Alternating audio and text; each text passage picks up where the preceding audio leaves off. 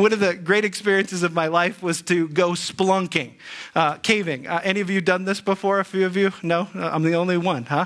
Well, it's really fun to say, and spelunking is also really interesting.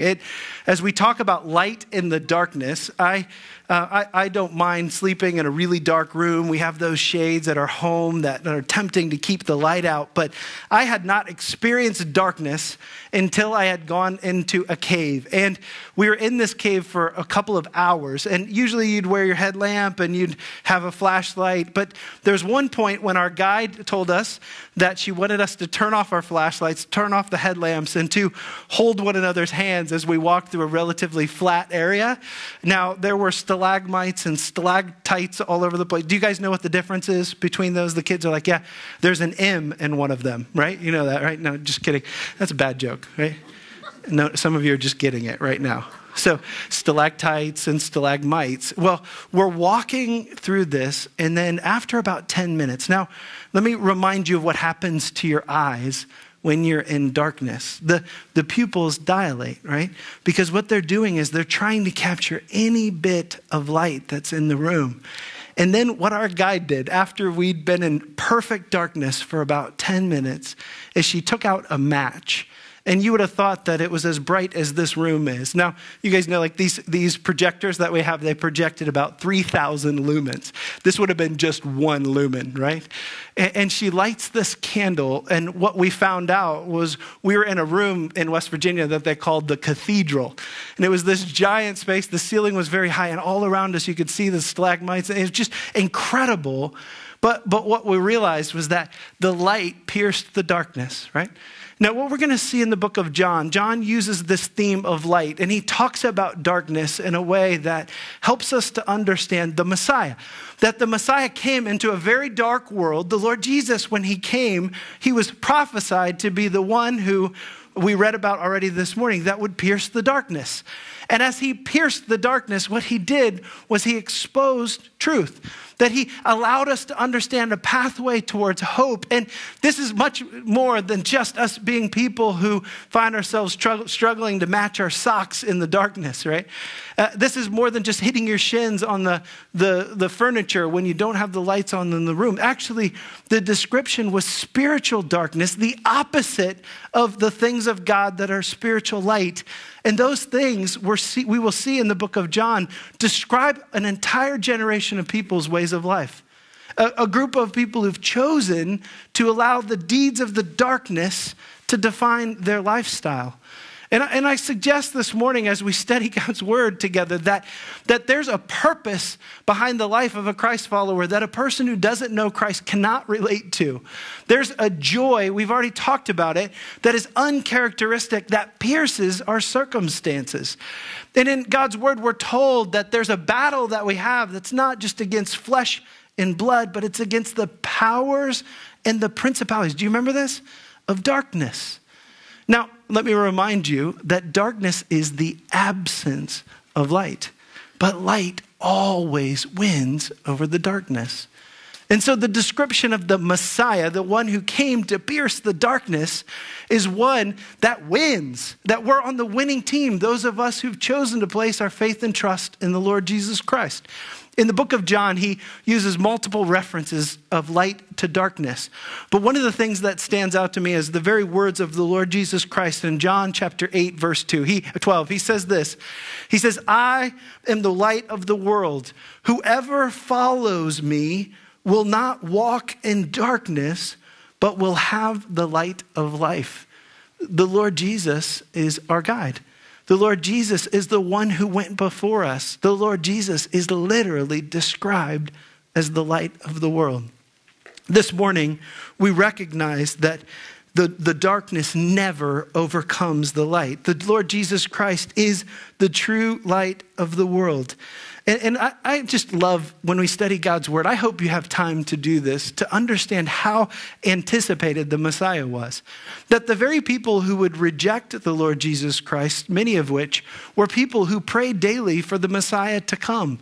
that were people who anticipated his coming, that they looked forward to it, like your children or like I am on Christmas Eve when we anticipate the next. Some of you can't sleep the night before because it's so exciting. There was an anticipation of the coming of the Messiah. And what we see, if you'll turn back to me to these incredibly helpful words in John chapter 1, beginning in verse 1, what we will see is that the light was anticipated. It was highly anticipated. And when it came, though, some individuals would choose to reject it. In the beginning, it says in John 1:1, in the beginning was the Word, and the Word was with God, and the Word was God. This reference to the capital case W word is to the Lord Jesus Christ. That the Lord Jesus Christ was the pre-incarnate one. He existed before he came to the earth. And it says here that he was with God and he was God and he was in the beginning with God. Verse 3, all things were made through him, and without him, nothing was made that was made. I love when I send a birthday wish to someone, a friend of mine, I often say, I'm so glad that God invented you, That Jesus is described here as being our inventor, the creator God, the one who invented his creation. And he was there from the beginning.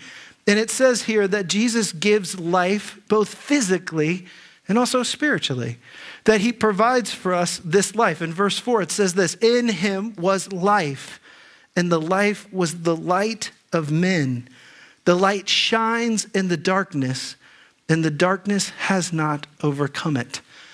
My daughters aren't here, so I can say this service. They were here in the earlier service. One of them cannot get up in the morning to save her. And one of the things that we have to do is we have to turn on the lights. The alarms don't work. They're just going off. And then, am I sharing too much? Maybe this is too much information.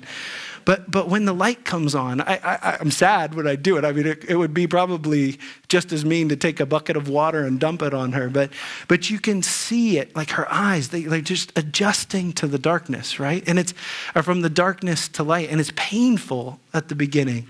And I see this description, the light shines in the darkness.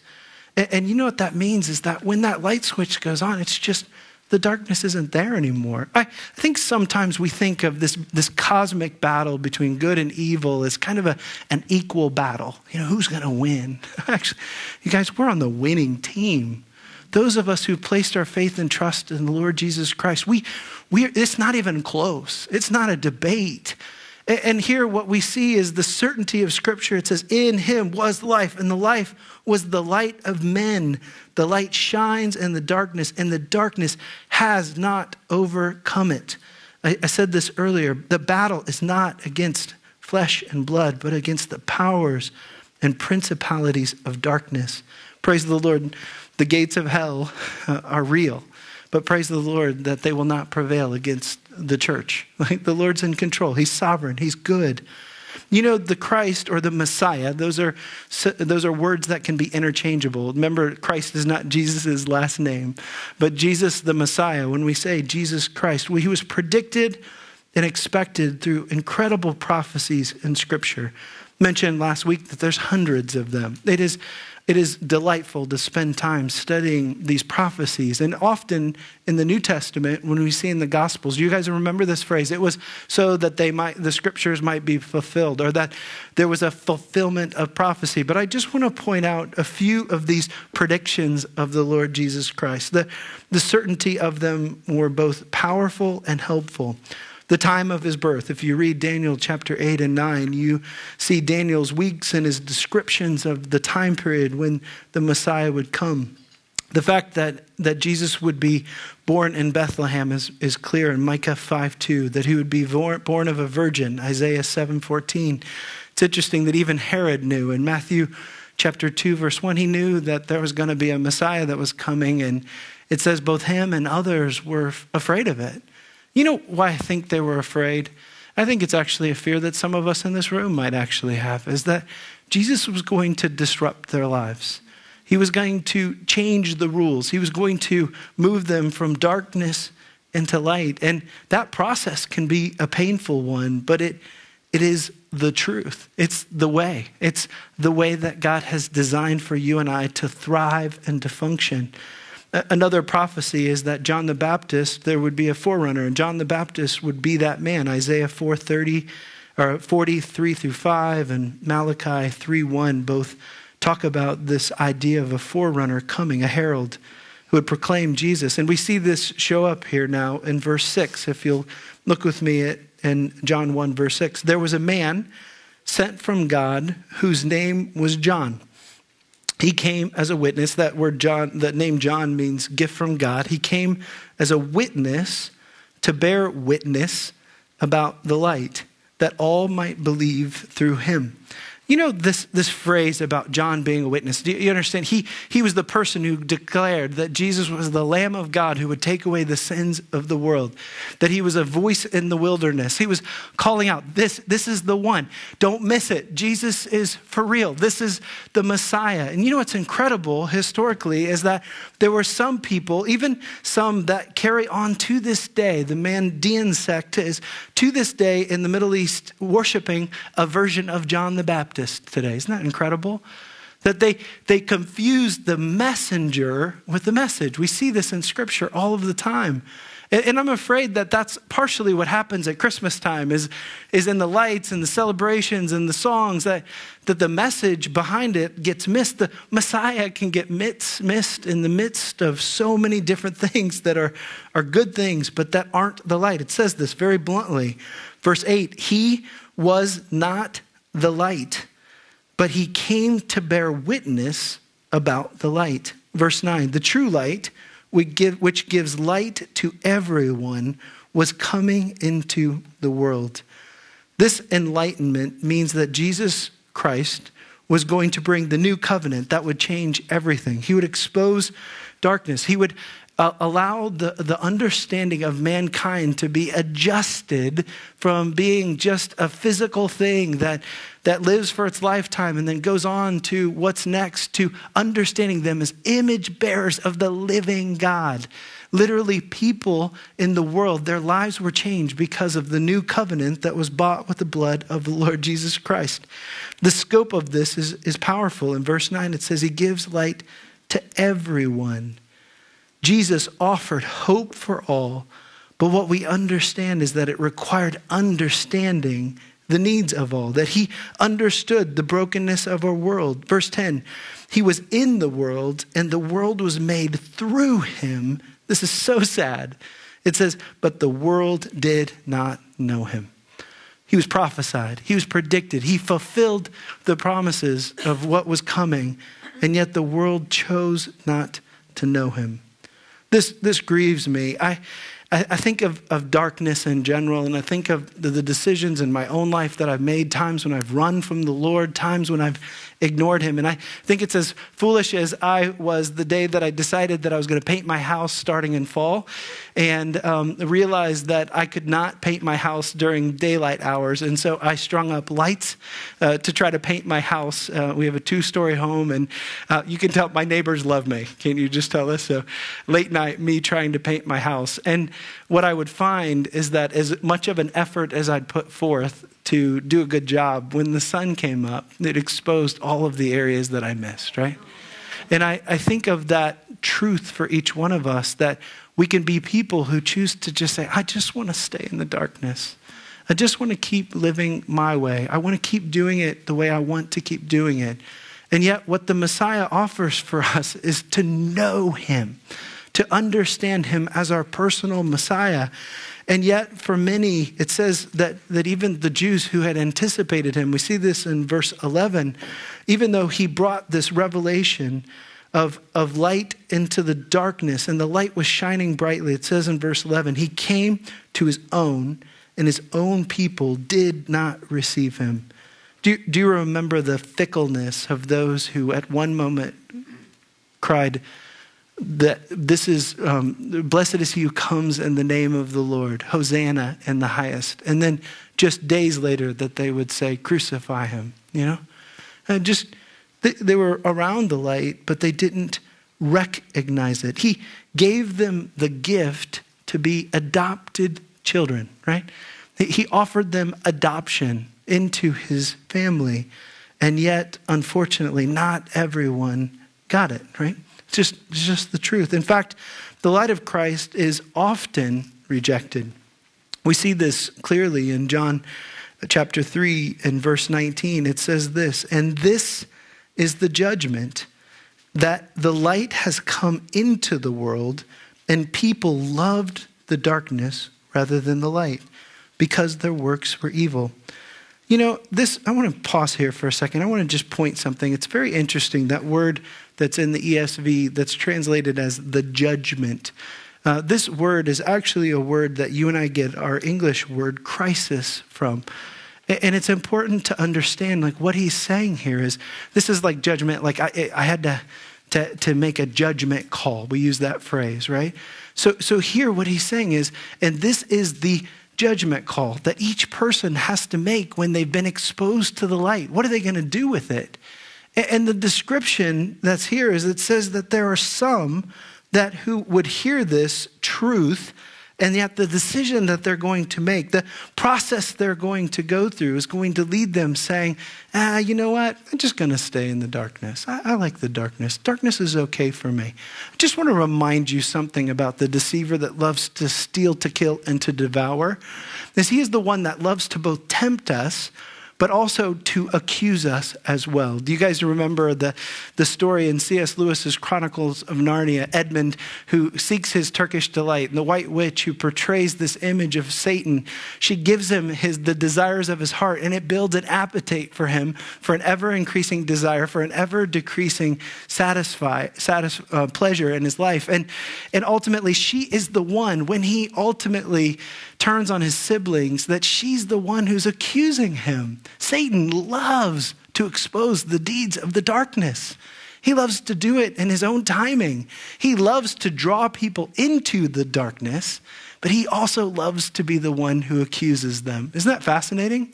That is his character. He loves to steal, to kill, and to devour. And though the darkness temporarily hides sin, with the myth of anonymity, this is always a temporary reality.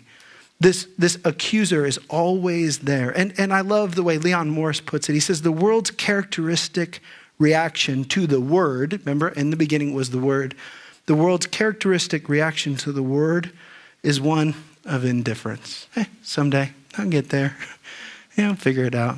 It's important. Hey, we're all good, right? We're all good people. No, actually what John 3 is saying is that you're either stuck in darkness or light. And you have a crisis to figure out, a decision, a choice, one that is essential for us. Verse 20, it says this, "For everyone who does wicked things, he hates the light. And he does not come into the light, lest his work should be exposed." Then he contrasts that in verse 21, "But whoever does what is true comes to the light, so that it may be clearly seen that his works have been carried out in God." So there's this incredible contrast, a choice, a decision, something that's worthless, meaningless, or something that's full of profound meaning, the kind of life that God's called for us to have. I think for some of us, we're just people who find ourselves surrounded by the darkness, and we think it's just the only way to live, We've just conceded. So when we're told in Romans not to conform any longer to the pattern of this world, and in other words, it's just saying, like, just be stuck in darkness. Just do things the way everybody else does. Live with the same priorities. Make the same decisions. I think it falls way short of what God wants for us. You think of a purely naturalistic approach to the world, that we were not designed or invented, but instead that we just came about by chance. That fulfillment of that leaves us to be animals, people who just live your life with the best ability for you to consume and enjoy. And people use that as the foundation of their lifestyle. In fact, as the census went out, there were some people who chose to identify themselves, or as surveys go out about what is your religious affiliation, there's a growing number of people, especially in our country, that identify themselves as nuns. Have you heard this? I don't mean nuns like, you know what I'm talking about. No, like the flying nun or whatever. Is that okay to say? Probably shouldn't have said that. But not nuns, but the nuns, N-O-N-E-S. And the nuns would say, I'm just not religiously affiliated. And what's incredible is that modern psychology, secular psychology, says that that group of people is actually far more likely to be suicidal, to have mental health issues, to struggle through, than people who, this is really fascinating, the nuance of this is, have a certain belief in a truth that is essential for them. And that statement is really important, that we have a belief in something. It's not just a belief, but it's in the truth. And this might look a little harsh. Some of you might look at this quote and say, Sean, that's a little mean. But atheists are despairing neurotics driven to suicide by relentless cosmic angst. Some of you are like, Sean, how could you put that in writing? But actually, this was written by Richard Dawkins, one of the most famous atheists in the world. And I look at that statement and I just think, like, if you take life from a purely naturalistic view, if you're stuck in darkness, then you find yourself just saying, well, what's the purpose? Why does it matter if I live or die? Where is the purpose that's in my life? And I think for some of us, when we talk about choosing to live in light or darkness, which is a purpose behind John. John isn't just a book about ideas, it's about belief in ideas. And what John says then that's helpful for us to understand is, in the midst of this choice, we have to be people who decide what we're going to do with the truth of the gospel. Earl D. Rademacher puts it powerfully. I just love this quote so much. He says, people today offer many excuses for not accepting Christ. I confess, I have had so many great spiritual conversations with people, and there's so many of these that have shown up in the conversation. Some cite the presence of hypocrites in the church. This is a really popular one today. How can I associate with Christianity because the church is filled with hypocrites? Others claim the inability to believe some of the truths about Christ or the gospel. I think some of the most offensive ones today are the words of the Lord Jesus Christ when he says, I am the way, the truth, and the life. No one comes to the Father but through me. Exclusivity is incredibly offensive in a pluralistic society like we live in. But many say that they cannot accept the fact that God permits so much suffering in the world. We hear this today a lot. Problem of evil, the problem of pain. But then he goes on to say, I believe that these are merely attempts to conceal a heart in rebellion against God. In the context of this sermon, it's just people just want to stay in the darkness. Just want to keep living life the way that they've lived. And he says the ultimate reason people do not come to Christ is that they do not really want to. I just want to keep things the way I'm doing things. That is very convicting. And I think this statement that without Christ, that we're stuck in darkness, I think that it's important for us to understand that is our option, light or darkness. And it's important for us to understand that general belief that's so common today, that man is inherently good, that we left to our own devices are going to make good decisions that are going to ultimately benefit us, that does not leave or understand the need for the gospel. It really doesn't. It doesn't help us to understand the fact that Christ died on our behalf to take the place of our sins. So when we look at this, it brings us to what I believe is the third and essential point this morning, and that is the light of Christ is available to all.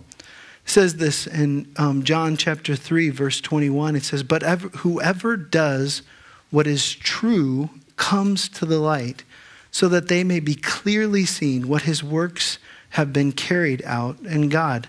Whoever does what is true comes to the light. Earlier we saw the description of the light being something that was available to all. In John 8:12, I read this earlier. He says, I am the light of the world. Jesus said this. Whoever follows me will not walk in darkness, but will have eternal life. I love the certainty of that, right? Like, this is what's going to happen. You're going to experience the most precious gift that I can give to you. If we turn back to John chapter 1, I want to pick back up where we left off. We want to see these verses. They're helpful. Beginning in verse 12, he says, but to all who did receive him, who believed in his name, he gave the right to become children of God. Adoption language is incredible. Adopted into the family of God, who were born not of blood, nor of will of the flesh, nor of the will of man, but of God.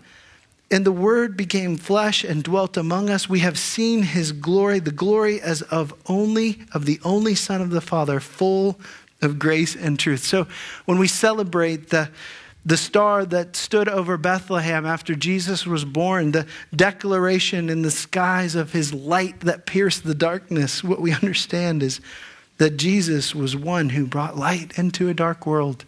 It was very prominent. It was very obvious. It was unavoidable. And yet, there are some who would choose to attempt to turn down that light, to ignore it, to keep living life according to their own standards. It's fascinating to me at the end of verse 14 that it describes the Lord Jesus Christ as the true one who is full of grace, right? Like the Lord Jesus is the one who is filled with grace. So I challenge you this morning, it's time for us to be people who step into the light. That the invitation has been made very clear, that this grace-filled gift that the Lord has provided for us, that we celebrate during this Christ Mass time period where we look at what Jesus did through the incarnation, but also through the death, burial, and resurrection of the Lord Jesus Christ, that we just find ourselves being provided an incredible gift. But one thing that I love about John, if you've studied John, I want to recommend that you go back and look up, like John doesn't want us to be able to stay where we're at. He wants to keep us moving. It's a book of belief and action and pursuit of the Lord. And one of the things that he does here is he says, in the light of this, it's time for you to believe. It's time for you to make this choice. You know, historically, since the time of the Reformation, theologians have described the gospel as being something that requires us to understand it. It requires us to take a step of action and belief and receiving that truth. And in Latin, Dr. Paul Jones Timothy puts it this way. He says in Latin, there's kind of three parts to the receiving the gospel that may help us to understand an essential component to it. The receiving of the gospel isn't just knowledge about the gospel.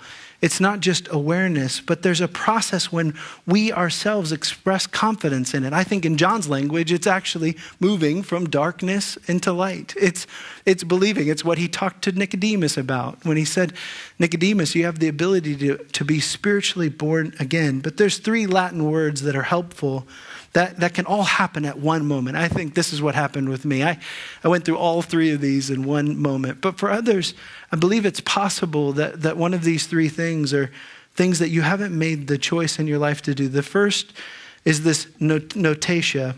One becomes aware of the details of the gospel, the promises and the claims of it. For some of us, we've grown up around the words of the gospel. We've heard them expressed to us. If you confess with your mouth that Jesus is Lord, and believe in your heart that God raised him from the dead, you'd be saved. That all have sinned and fallen short of the glory of God. For the wages of sin is death, but the gift of God is eternal life through Christ Jesus our Lord. Praise the Lord for that, right? I think that's the message of the gospel. But for some, they're not just, they hear that truth, but what I love about this next Latin word, assensuus, is expressing confidence in the claims of the gospel.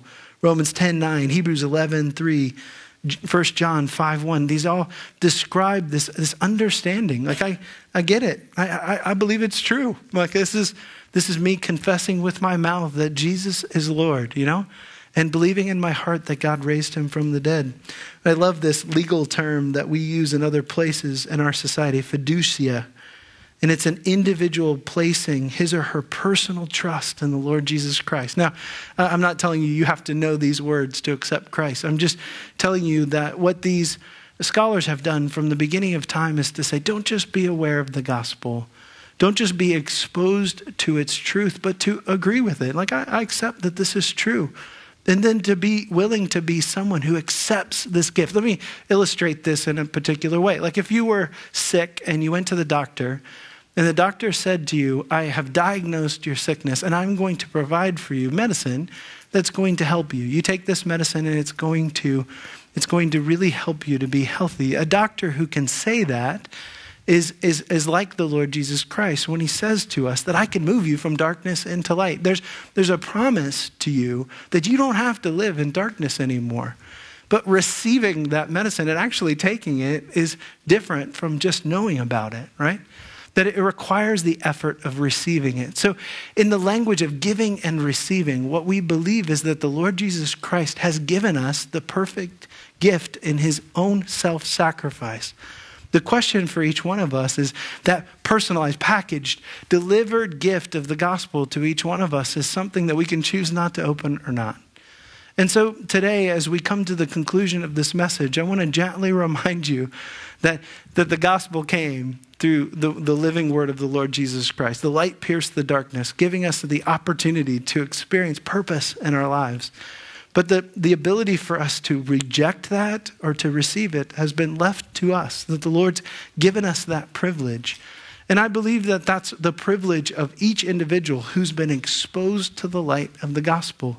The Lord doesn't force himself upon us. He has provided for us a Messiah, the hope of the world. And the question for each one of us today is, are you going to be someone who chooses to live in the light of that gift of the light of the world?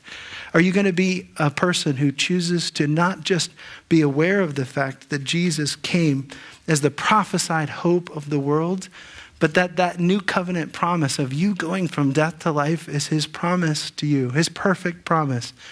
And you know those words, we started there, the words that described to those shepherds on that day so many years ago what was happening. I just love that it was shepherds that heard the message, that these poor individuals that lived an agrarian life that were probably relatively unimportant in the grand scheme of things, that God, the God of the universe, would look down at them and he would say, I bring you good news of great joy. That's what I want to do today. I want to bring you good news of great joy. You can choose to receive it, or you can choose to just continue to ignore it and let it be a decision to choose to live in darkness. I think it's a pretty obvious choice to me. And I prayed for each one of us that we would be people, those of us who know this truth, that we would be people like the herald John the Baptist, who was a witness to that truth. You know, it's not hard to be a witness because you've seen something, you've experienced it, you just declare it, right? Like, this is what I've gone through. This is what God's done for me. Behold, the Lamb of God who takes away the sins of the world was a prophetic word. But also later in John's life, he could also declare Jesus as being the Messiah because he'd experienced it firsthand in his own life. So that's my question, that's my challenge. And I would ask that you join me in prayer as we ask the Lord to search our hearts in this time of Christmas where we celebrate the light piercing the darkness. Lord, we love you, and I thank you and praise you for the joy that is obvious in Scripture.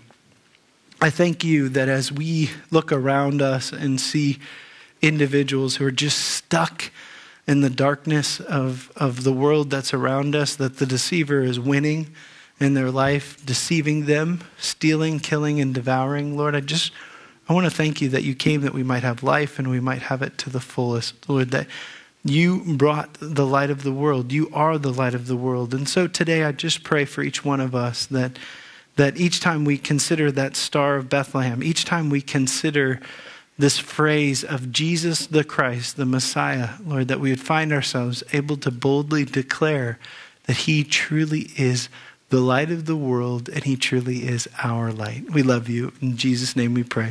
Amen.